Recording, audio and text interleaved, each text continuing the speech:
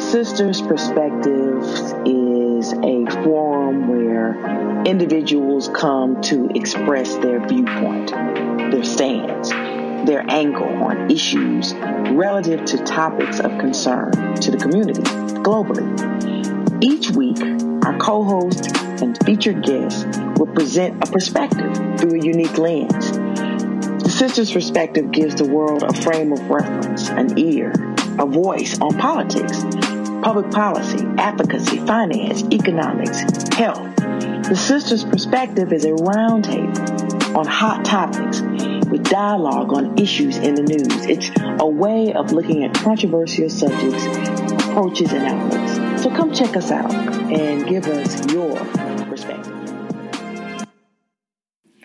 Hello, everyone, and welcome to the Sisters Perspective, where we're giving the world a voice. I am Lara Lane White, executive producer, and today we begin our 3-part series on food insecurity, geography, and the African American farmer. We are both pleased and excited to have 2 dynamic and unique experts in the realm of farming and agricultural law. First, she is founder and CEO of Family Agriculture Resource Management Services, better known nationally as FARMS. With 15 years of experience as an agricultural lawyer, she is well versed in the area of civil rights as well as agricultural law. She is the author of Don't Bet the Farm on Medicaid. The Cliff Bar Company has recognized her as a food changer. She has been featured in O Magazine, The Atlantic, Vice News, Seniors.com, and more. She is attorney Jillian Highshaw. Right next to her is Ryan Presley. Having learned farming as a boy, this professional baseball player returned to his first love of farming in 2006 when he founded RP Farms, originally consisting of more than 370 acres of everything from cattle, hay, turf grass, and vegetables, and now is currently chief operator of Farm CU, a family-owned farm and produce company growing lima beans, peas, and tomatoes. I'm excited about the work you're both doing as advocates, and I'm inspired by your activism.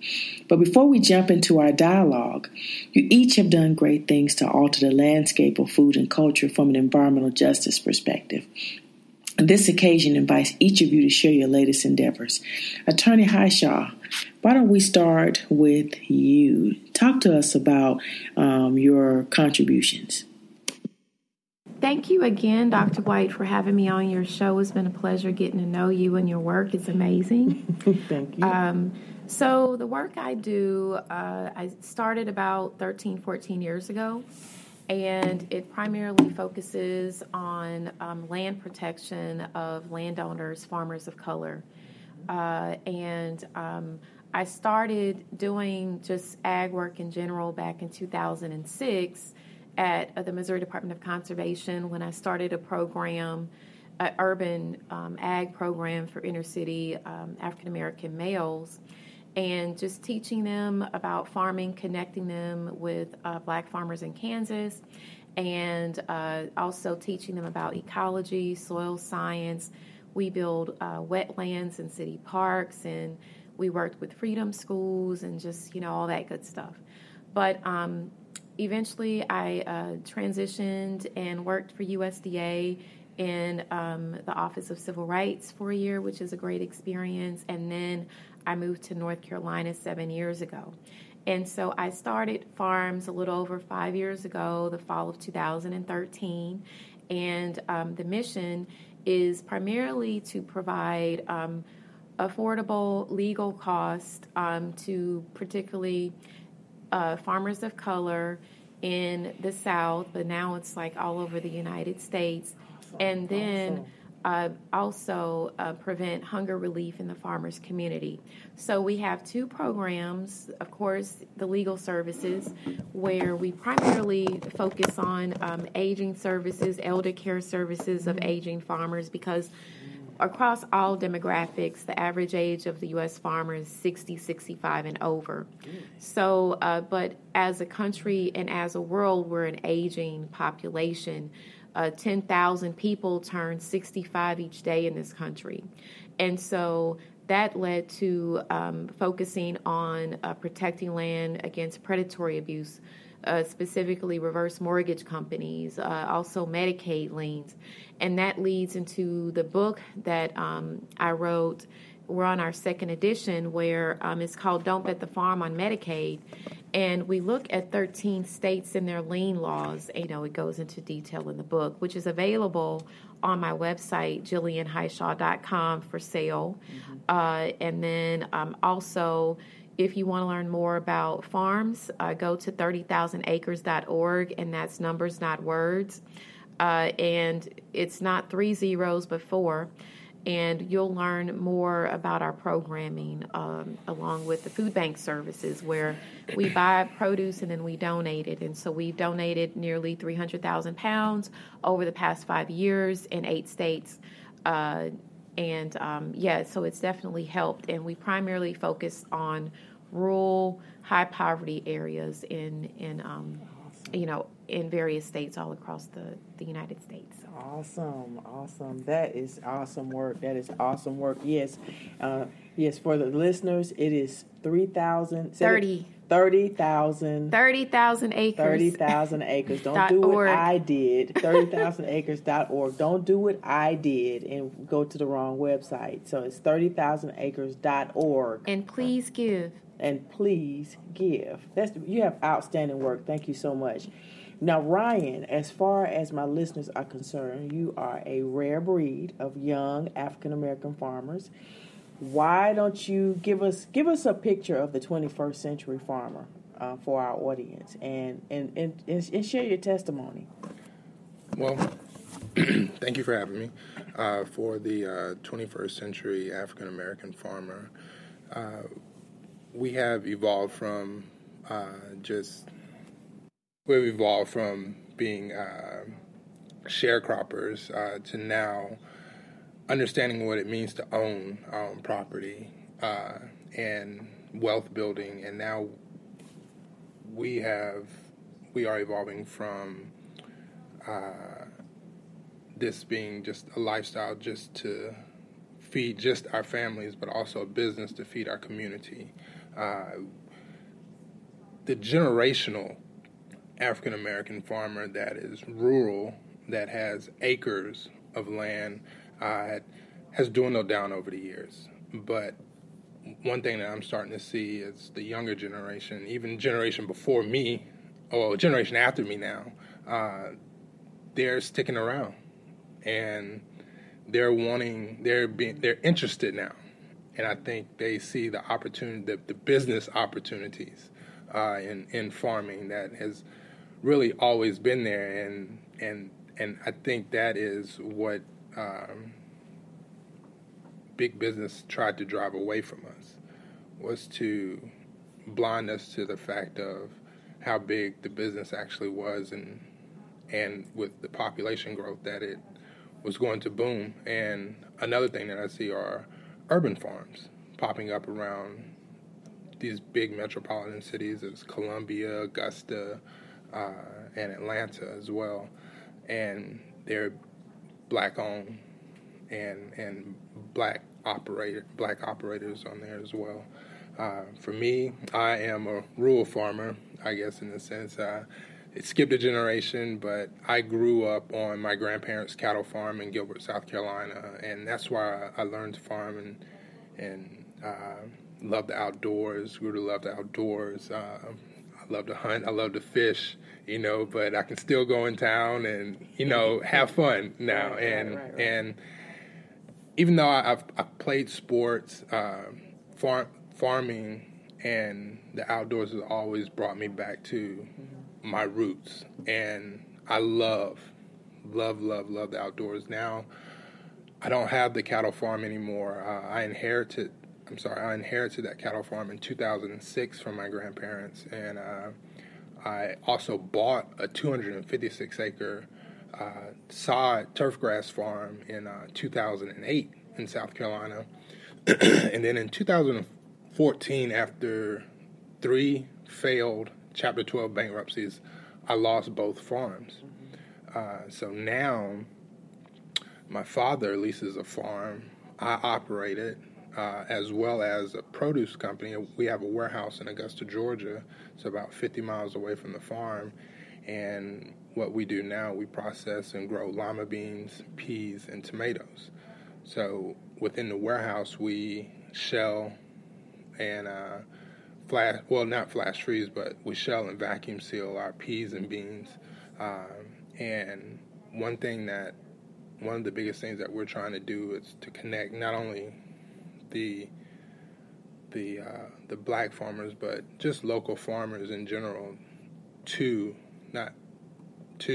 a direct source, whether it be a Walmart, Kroger, our local grocers, are things that we're trying to do and doing at the present time. Mm-hmm. Mm-hmm.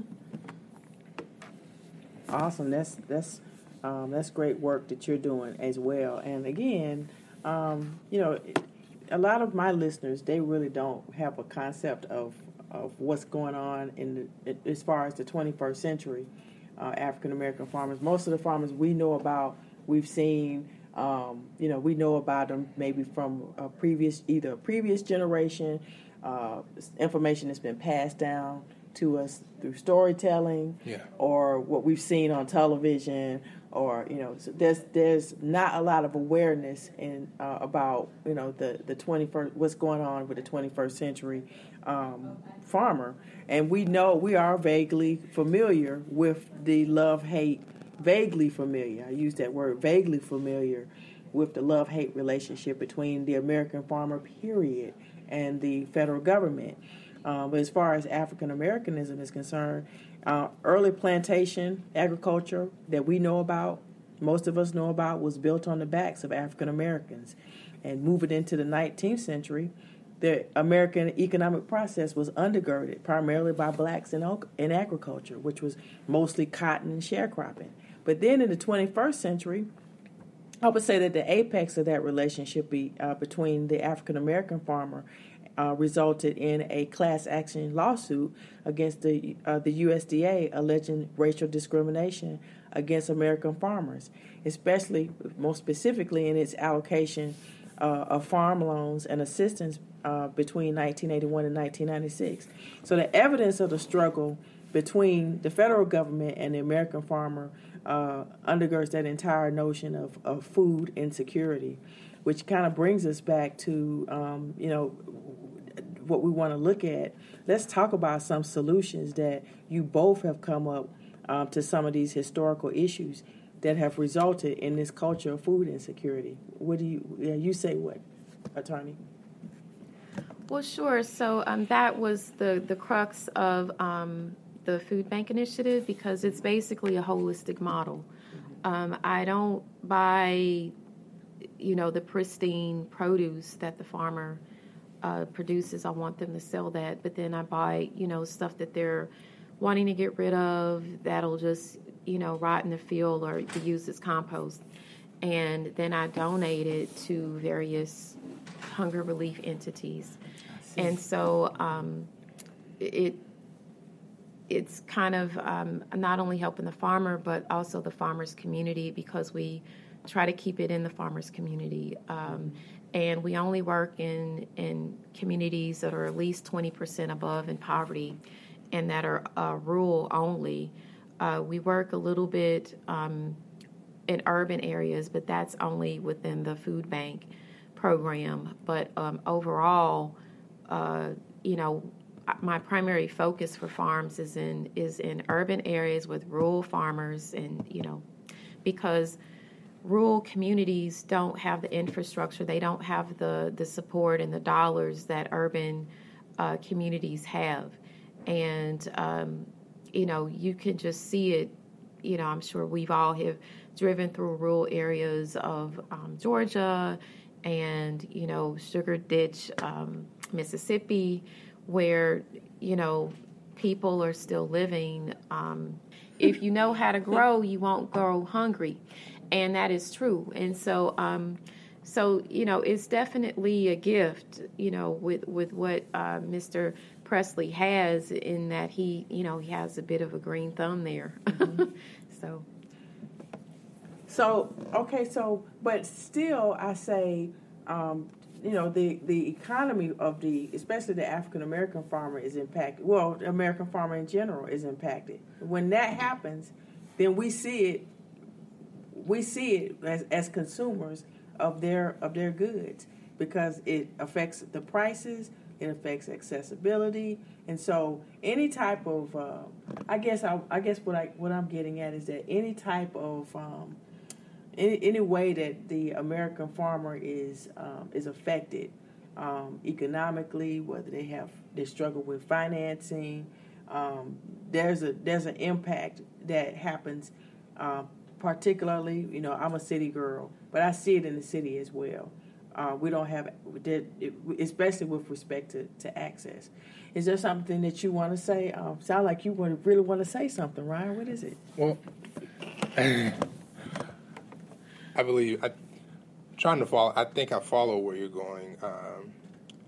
That is one thing that I am focusing on and doing with my warehouse and processing is adding value to food, to our crops, so that we can market them on different levels. Whether, like with the peas and the lima beans, we can sell them whole, or we can process them and they'll be in the seed. They just be the seeds in the back, and so and also we're vacuum sealing them, so it gives them a longer shelf life without having to add any type of preservatives to it, and that is something that will affect the price of food. And so we can get this food into our urban communities a little easier, and it be cost effective for them, and that will give us that will give the communities, as you spoke of on the west side of Atlanta, better quality food, even better than what they probably can get from a Whole Foods downtown, because the food, the product is being picked, and 2 or 3 days is on a table, versus produce coming and being trucked in from hundreds or maybe even thousands of miles away. Another thing that's evolving, and I think it's just the younger generation farmers, if we can just evolve on the food production end, we can have better quality food in our communities. Mm-hmm. Yes, I agree. Thank you both for being with us today. Your perspectives are both unique and relevant.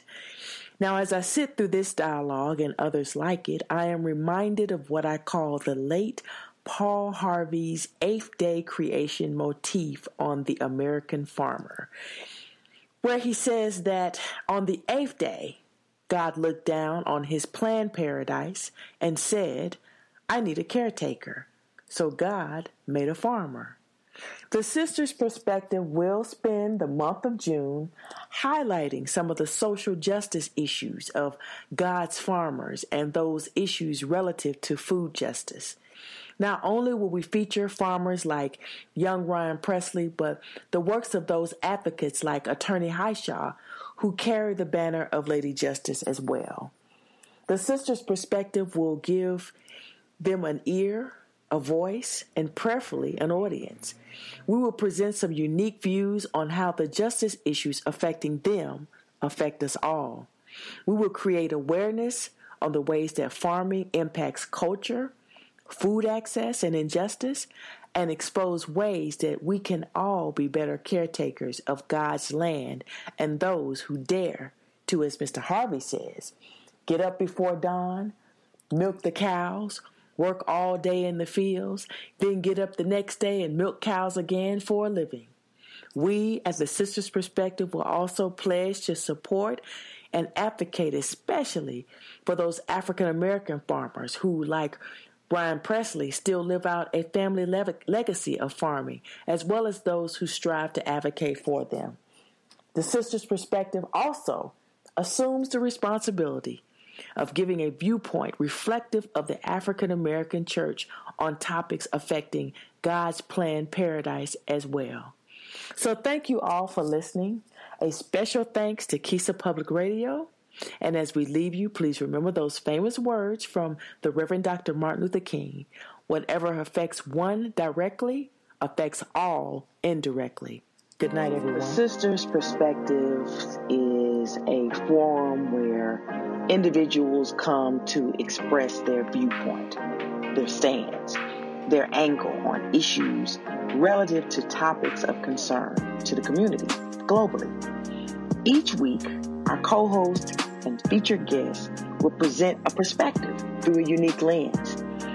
The Sisters Perspective gives the world a frame of reference, an ear, a voice on politics, public policy, advocacy, finance, economics, health. The Sisters Perspective is a roundtable on hot topics with dialogue on issues in the news. It's a way of looking at controversial subjects, approaches, and outlooks. So come check us out and give us your perspective.